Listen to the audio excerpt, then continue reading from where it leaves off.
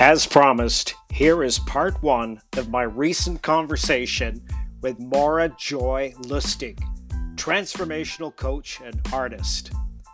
Finding ways to describe Maura is as much fun as listening to her walk you through the parts of her life.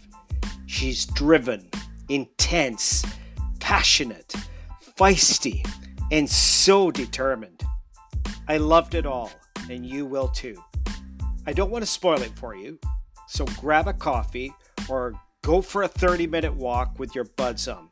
I promise you'll be moving faster and who knows, maybe even running before it's over.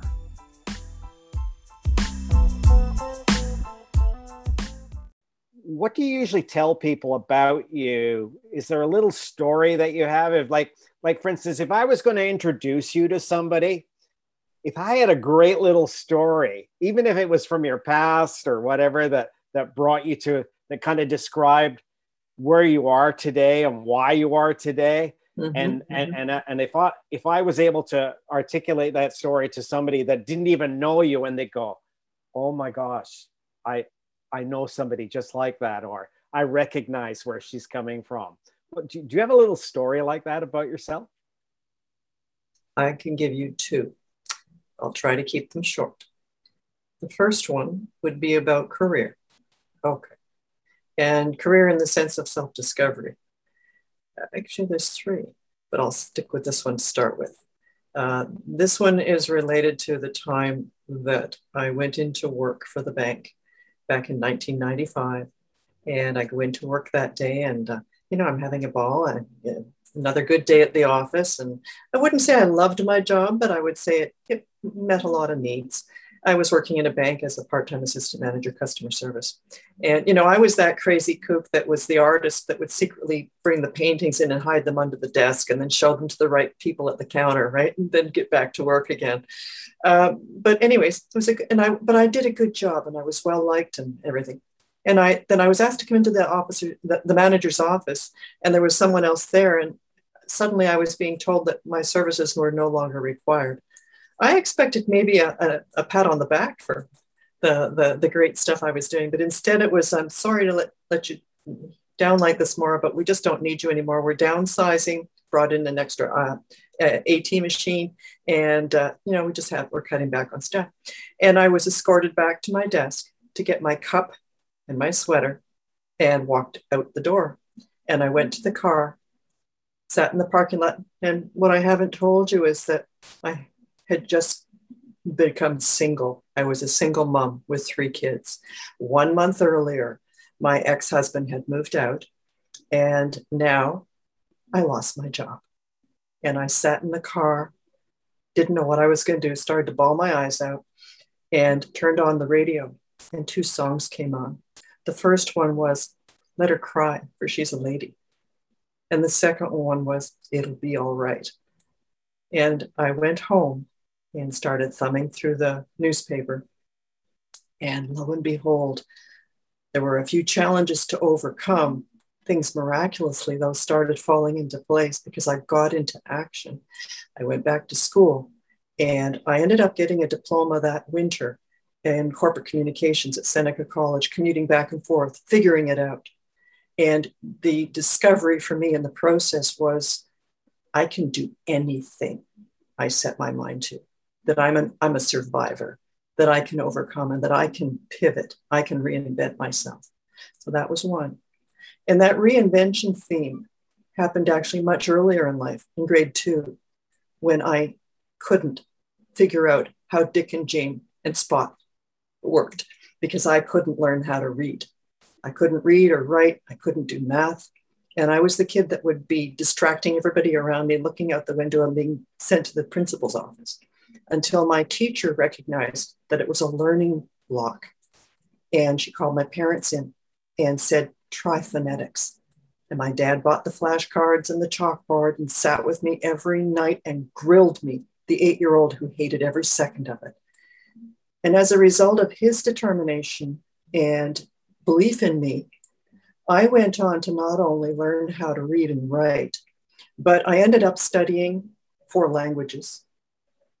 got a degree in German, got a scholarship to Freiburg University, and went on. Like, I fell in love with spelling bees and everything to do with language. I'm a communicator. And just so many different things like that have happened in my life. I mean, I failed grade 9 math, never took it again, and then went on to become a certified financial planner and never failed a course. I learned coping mechanisms. That's one of the gifts that I give to my clients. I teach them how there's always a way around it or over it or under it, if not through it. And if it's in you and it's meant to be, I'll show you the way. Oh my God. I'm not even sure what's happening in my chest as I'm listening to you, Mm-hmm. but Mm-hmm. it caved about twice. And in Mm-hmm. fact, the first story was already bad. And then the second one just kind of like put a spike in me. Yeah. And oh my gosh. Would you like one more? I would. Those are beautiful. Yeah, I'm going to shut up and just let you drop that third one on me. Again, a time of turning points, transitions, saying yes, and figuring it out. This is around love. I met my husband in 2000 at a difficult time. My father had just died. A many-year relationship had ended. My son had moved out. I was alone. When my father died, my stepmother decided she didn't have to pretend to like me anymore. And she really loved my ex-husband.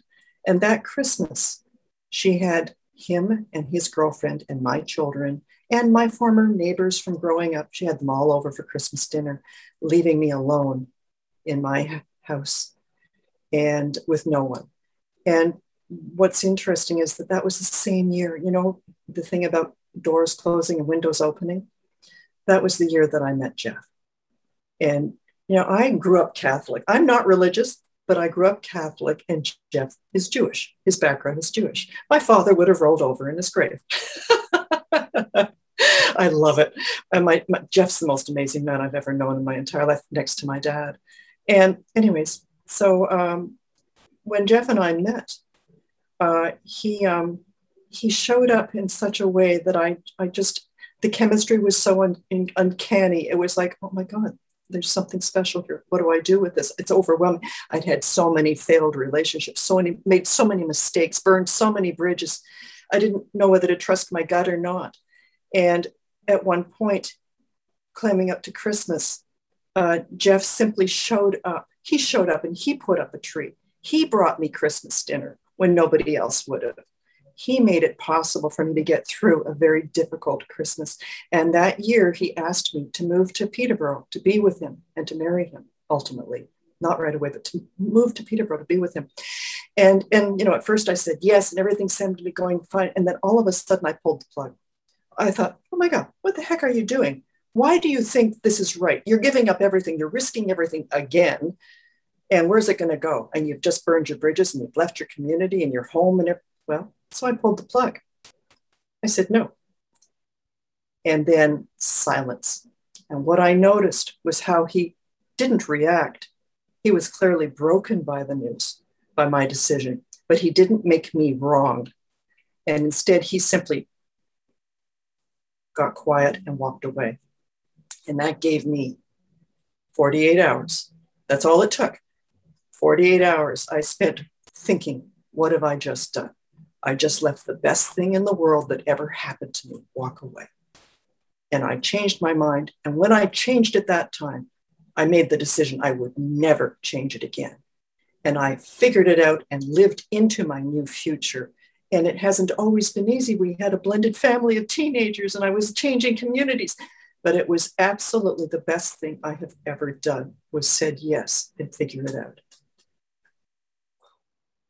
The dynamics on all three stories are brilliant. I mean, because like there's such shifts taking place. And I can see why you would have, and I can hear why you would have empathy for someone else in any kind of a difficult situation, right? I'm sure that's propped you up and put you where you are, when you say for other people, right? Yeah. I watched my mom die slowly of cancer. She was ill. I'm adopted, and my parents were older when they adopted me. No siblings, no grandparents, me and them. A few aunts and uncles that were older and died as well, right? And so then when my mom died when I was 21, and I watched her die slowly after multiple bouts of cancer, that put me on the path to becoming the wellness professional that I am, to literally being on a mission to help women like me be radically healthy. Here I am at 65 in the best shape of my life, and I not only believe, but I know we can rock our encore, and these are actually the best years of our lives, and how to make the most of them, how to savor it, how to squeeze every juicy drop out of that lemon. They're going to have to drag me off the dance floor kicking and screaming, and I'm going to be taking a whole bunch of women on that ride with me. That's so brilliant. That's so brilliant. And you've been doing this now, that you've been helping other women now for how many years? Since 2007, I would say. I've always been passionate about helping women, but in my previous role as a certified financial planner, I didn't have the range of tools available to me. I built relationships. I cared about what mattered most to them. But now, having become and of course, I've been an artist all my life, and it was that blend of consulting along with creativity that led me to discover that coaching is what I do best, and that it's helping others. Life throws so many challenges at us, and what happens is people shut down. Through the layers of trauma and setback and disappointment, they stop thinking with their hearts and they start just thinking with their brains, and they forget how to self-express. They stop giving themselves permission to live into their greatness and their power and their passion. And with me, they learn how to do it again. And sometimes like never before. They learn how to say yes. And then they have the structures and the tools and the systems and the accountability and the love from someone who sees their gifts and teaches them how to get them out. Wow. When you're speaking to a woman who is going through some things, and you're in this discovery session just to kind of find out where she is, and how badly she's hurt and things like that, do you share first? Not always. Okay. It's more about the questions, because to share first would prove that I want to be interesting instead of interested. Instead, sharing has a place where you are relating, but not trying to steal the conversation away. You're sharing it for the purpose of showing them that you do get it, that you can relate, that you can show them perhaps what you did and suggest this might be an option for them, or have they ever simply considered some of these other choices? I like the edge that you just created there, because a lot of people, say, they default to the saying, no one likes to be on the dance floor first, right? They don't want to be kind of like the person in the spotlight. And so sometimes in my own efforts, I have given a little nugget of something to someone to show them, you know what, I'm approachable. We can get by this thing. I kind of understand where you're coming from. You seem to have a slightly different way of traversing that first communication. Talk to us a little bit more about the nuances around that. Well, the story has to serve a purpose, and it has to be for their benefit, not yours. And one of the things that I do in asking the questions is I'm looking for the bruise, so that I know when I touch it, what needs to be healed. And I can do that very effectively. I know when to back off, or when to prompt and persuade and encourage. I know where to breathe the greatness in, and also where to back off and let them breathe for a minute too. There's so much potential in the people that we know, and to be able to connect with their humanity, to show them that they're not alone, and that you see what they're capable of, that they've forgotten or they never even realized, in ways that no one perhaps for years or perhaps even ever has done for them. I watch these women transform. I watch them finally seeing possibility where before none existed. Doors open for them. They take action in a way they have never done before. They have the courage to set the boundaries, to prioritize. They get clear on what their core values are. And that's, we talk about that, understanding, overcoming obstacles and all that. It's not cliche. When you have a clear compass, decisions get so easy. And I have principles that I live by, that I share. And I have these different strategies that are like, it's like I treat a woman like a circle. I'm not just coming at it from beginning to end. Hell no. She's in the middle.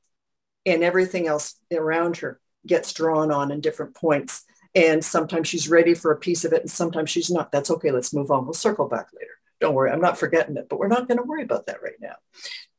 Eckhart Tolle talks about pain bodies. And I can say something to one woman that she finds wonderful. Say the same thing to another woman, and she reacts. She's not responding. That's that pain body. You've touched a nerve. And when that happens, you don't gloss over it. You slow down and you respect that space, letting them know that you're open to exploring this when they're ready. And then maybe segue at that point with a little anecdote or something that shows that, they're never being judged. With me, with the client, there is no failure. There is only good, better, best. I'm here for them on their behalf. That's what gives me joy, is when I help them find that there is more joy in life. More joy, more joy. And, there's this thing about knowing that there's more. Now, I'm working with purpose-driven women. I'm clear about the quality, the nature of the woman that I connect with. She's going to be someone like me who is on a mission to live her best life and maybe has been blocked along the way. She's hit setbacks like crazy and has lost sight of the goals. But she knows there's more. That Peggy Lee song, Is That All There Is? She knows there's more. And it's that, how do you find the coach that helps, who sees that, recognizes that in you, and then says, let's explore that, because it's not the same for everyone. I love working with women that are creative souls, because I'm a creative. And like one of my clients right now is the most amazing writer. And even if they're not wearing like professionally as a creative, as an artist, there's still that common ground with every woman that I work with. They all have a creative side, which perhaps they haven't explored, and they've forgotten how to play.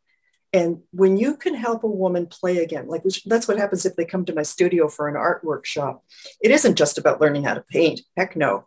It's they discover something inside themselves. I mean, I have women, they're in tears, which blows me away when that happens. I mean, I'm always amazed and thrilled by it, that they're seeing something in themselves again that they didn't know was there, maybe since they were little. And then that translates into all areas of their lives. It translates into health. It translates into relationships, into career, into all kinds of stuff. Yeah. It is great therapy as art. Mm-hmm. Mm-hmm. I know that as an artist myself, that I can, if I'm at the canvas and I'm in the moment, like, good luck trying to get my attention. Yeah. Are you the same way? Well, that's, when you lose track of time, and then you pause and you go, oh God, am I retired? But you didn't know you were tired until just then. Yeah. And if I'm painting, I'm standing. The way my medium works in caustic, working with wax, I'm standing at the palette and everything with the fans going and the wax is all hot. But so I don't even notice that I've been just standing for hours. But most of the time what I do is less about the writing, less about the painting these days, as about finding expression through coaching. Since, the last year, especially with COVID, and now that more and more women are working from home, and they're struggling with identity, because the professional woman is now thinking, okay, well, how am I going to maintain this way of doing my work from home? I've got the kids in the background, or I'm juggling, got to make the dinner. And it's very difficult. And there's this loneliness epidemic. There's this overwhelm, and they get lost, and then they get frustrated, and there's this anxiety going on. So I really help them refocus. With clarity and certainty, there is no overwhelm. And I give that to them, and they they latch right on and they get it. And they start doing things differently. It's not like there's stuff they don't know they should do. They know they should do it, but they haven't been doing it. And I put it together in such a way that they can latch on and they can incorporate it into their lives on a daily basis, so they can keep hitting the reset button as often as they need to, because life's going to keep throwing it at them. It's going to keep throwing the setbacks. Now, do you approach your work in group or single? Both. I just finished a group coaching program, and I love the dynamics of the group because the whole truly is greater than the sum of its parts. It really is. When you have these kinds of purpose-driven, like-minded women coming together on a Zoom meeting, for instance, or coming to France with me for the retreats, there is just magic in the air. They instantly they bond. They respect and appreciate each other. They're listening for each other's contributions, and they're following along with my instruction and my facilitated discussion. Private coaching, I also love, because that's where I can give my full attention to one woman. I can really dive deep into what's important to her and explore things in complete confidence that perhaps she wouldn't even share in a group. So that it's really not either or, it's a yes and with me. One of my clients that just finished the group coaching program actually did my entire private coaching program first. And I mentioned to her I was going to be doing the group, and she said, oh, can I do that too?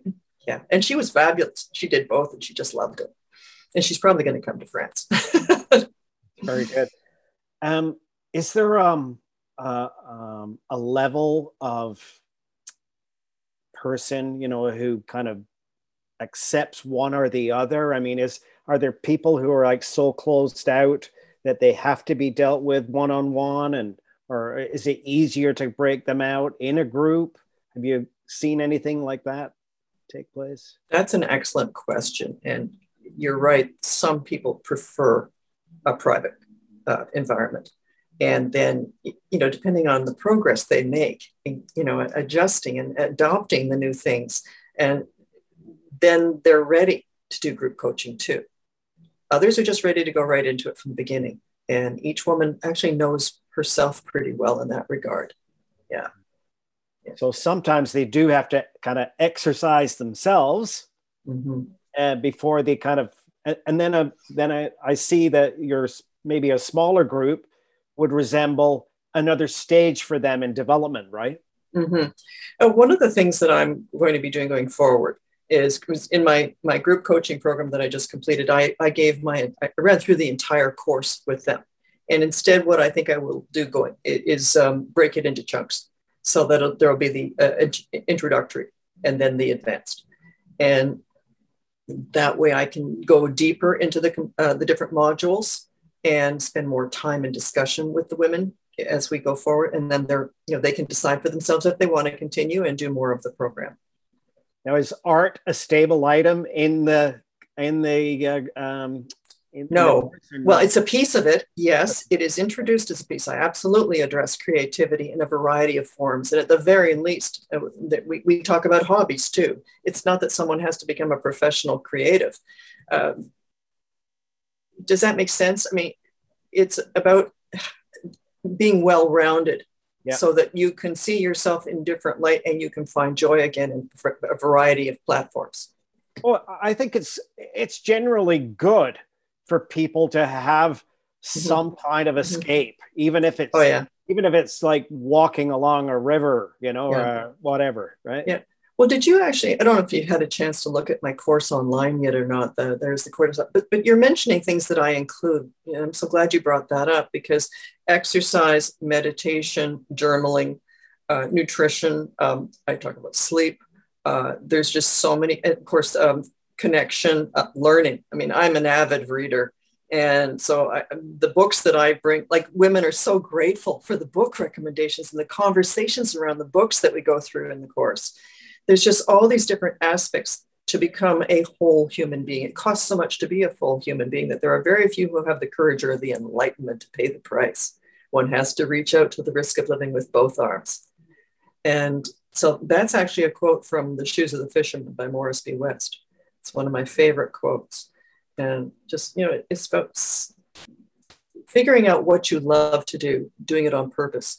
And when women are burnt out, it's sometimes they're ready to change careers, sometimes they've just changed, but now they're overwhelmed by the new, or maybe they're trying to decide whether to stay in a relationship or leave, or they're afraid to love again. There's all these different angles that happen as women go through different stages in life. And of course, with hormones changing and stuff, like I have the luxury of looking at it with an eagle view. I embrace my gray because, you know, the hormonal cycles are behind me. Changing babies is gone. Dealing with teenagers is gone. I'm at that sweet spot. To me, this is the best years of a woman's life, is after those stages are behind you. And, you know, this is actually when more and more women are now launching new careers, is they're not retiring. Hell no. There's just so much left to life.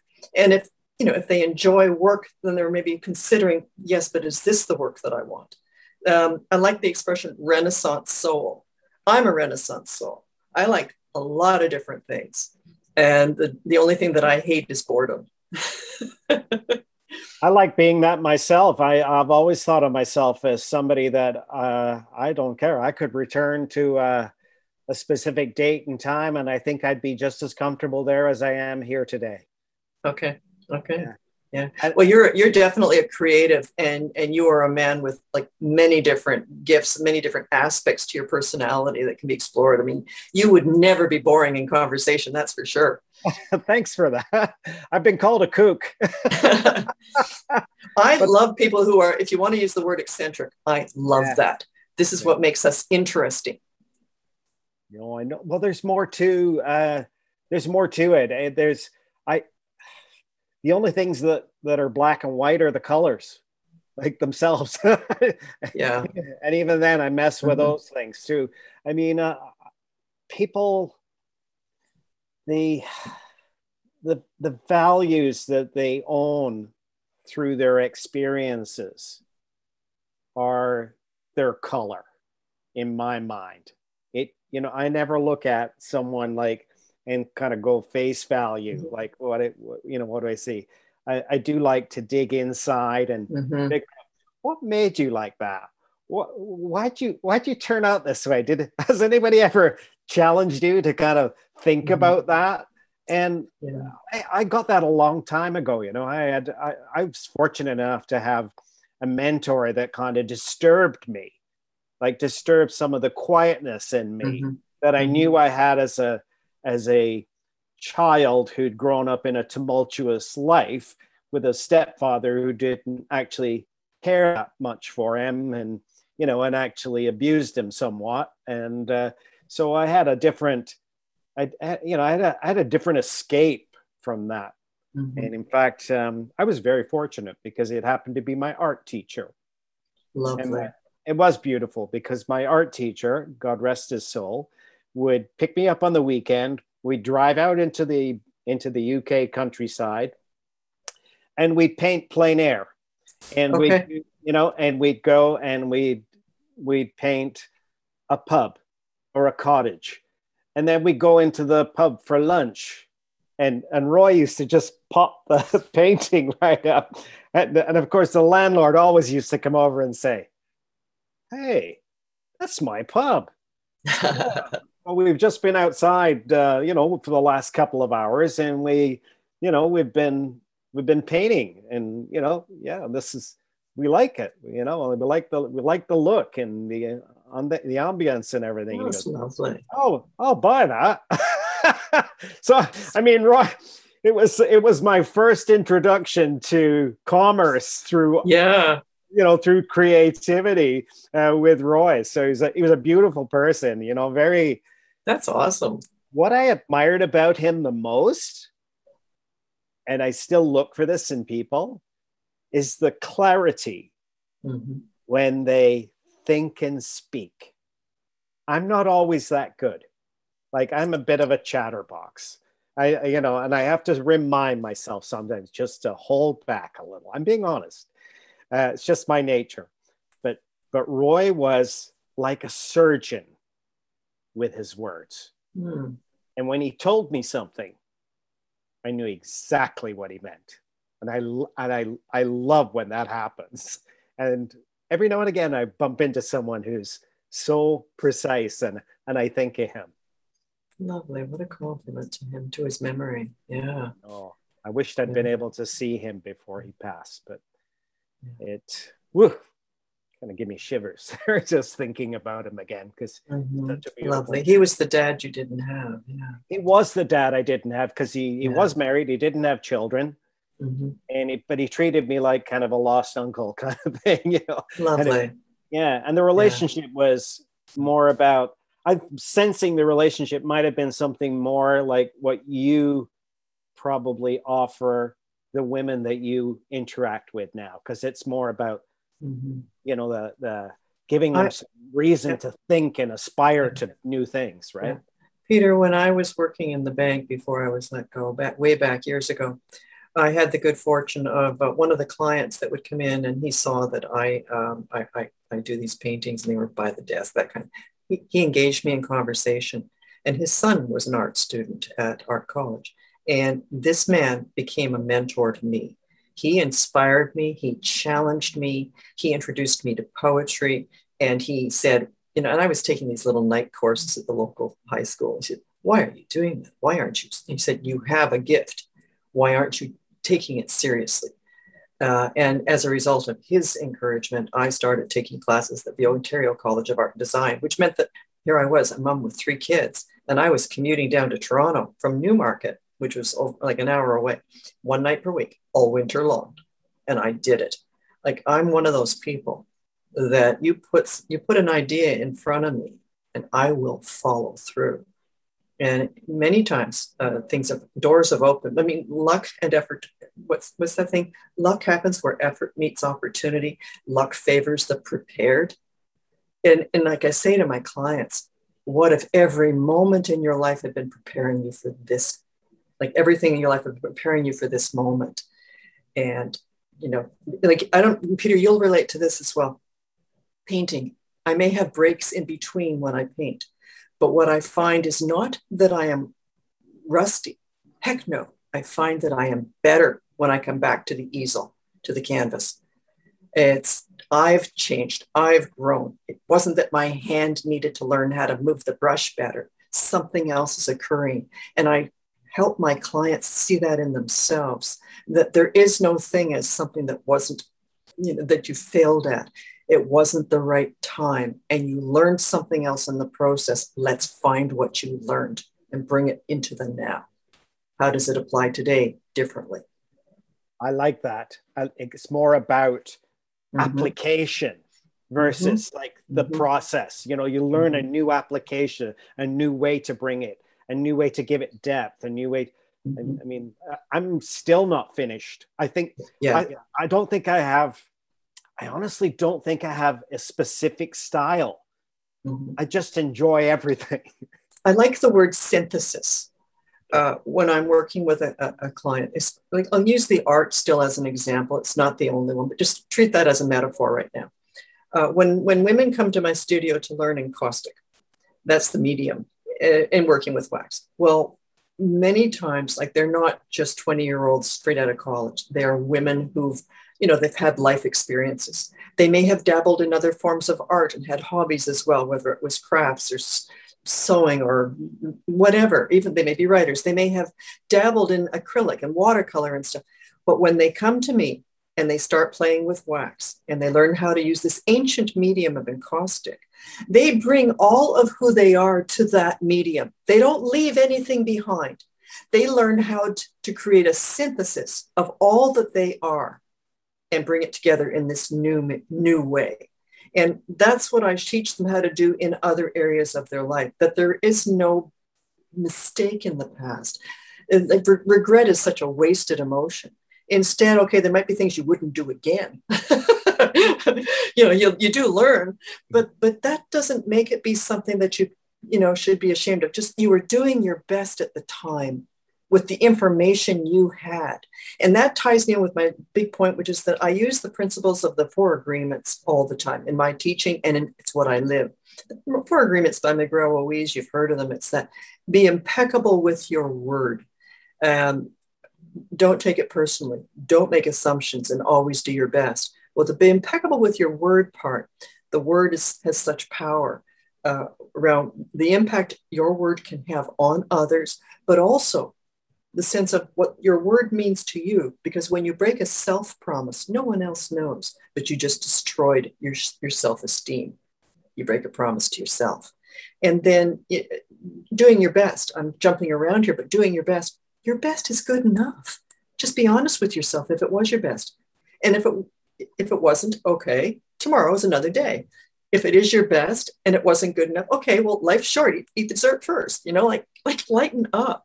But just ask yourself, do the self-check. Am I doing my best? And always try to do your best. And the thing about not taking it personally and don't making assumptions. Well, heck, the older you get, the more you realize how true that is, because we spend all our lives thinking it's all about us. And always trying to, we're meaning-making machines. So, of course, we project and make decisions in advance for what other people are doing and why they're doing it. And again, short memory and a sense of humor are the keys to a long and happy marriage.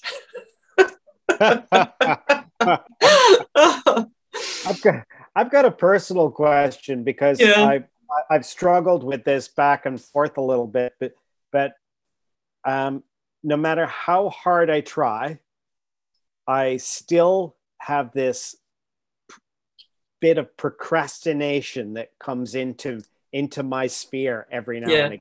Yeah. And I sometimes think it's because I'm doing so much, or maybe I'm overwhelmed by some of the things that I'm doing. And I think sometimes, all true. Yeah, it is, isn't it? Yeah. And the more important it is, the more you procrastinate on it. It's like the war of art and fear. And you've heard that book by Gary Keller, The One Thing. What's the one thing that if you just did it would move everything forward in the areas that you're excited about. And that's usually the one thing that we procrastinate on, even though we know we should. So it's about using things like the 5-second rule, 5, 4, 3, 2, 1, just do it. And also, Abraham Hicks has this phrase about my most important task is to align my emotions with my desires. Find least resistant thoughts and then act on the inspired thoughts that arise. So that, by aligning your emotions with your desires, that means, so visualize what it is you want. What's the goal? What's the outcome you really want to achieve? What's the desire? And then stay in alignment emotionally with that desire, regardless of your current circumstances. The emotion must stay there with it in order for it to manifest. And then find least resistant thoughts. Go vague, go general. Get away from the specifics that are annoying. And now act on the inspired thoughts that will inevitably come in now, because they will show up. If you have done the other work first, I guarantee, and you have to act on them. You can't just let them flow by, because know yourself, to thine own self, know that the inspiration will pass. You can let it fade. The moment will be gone. You needed to capture it.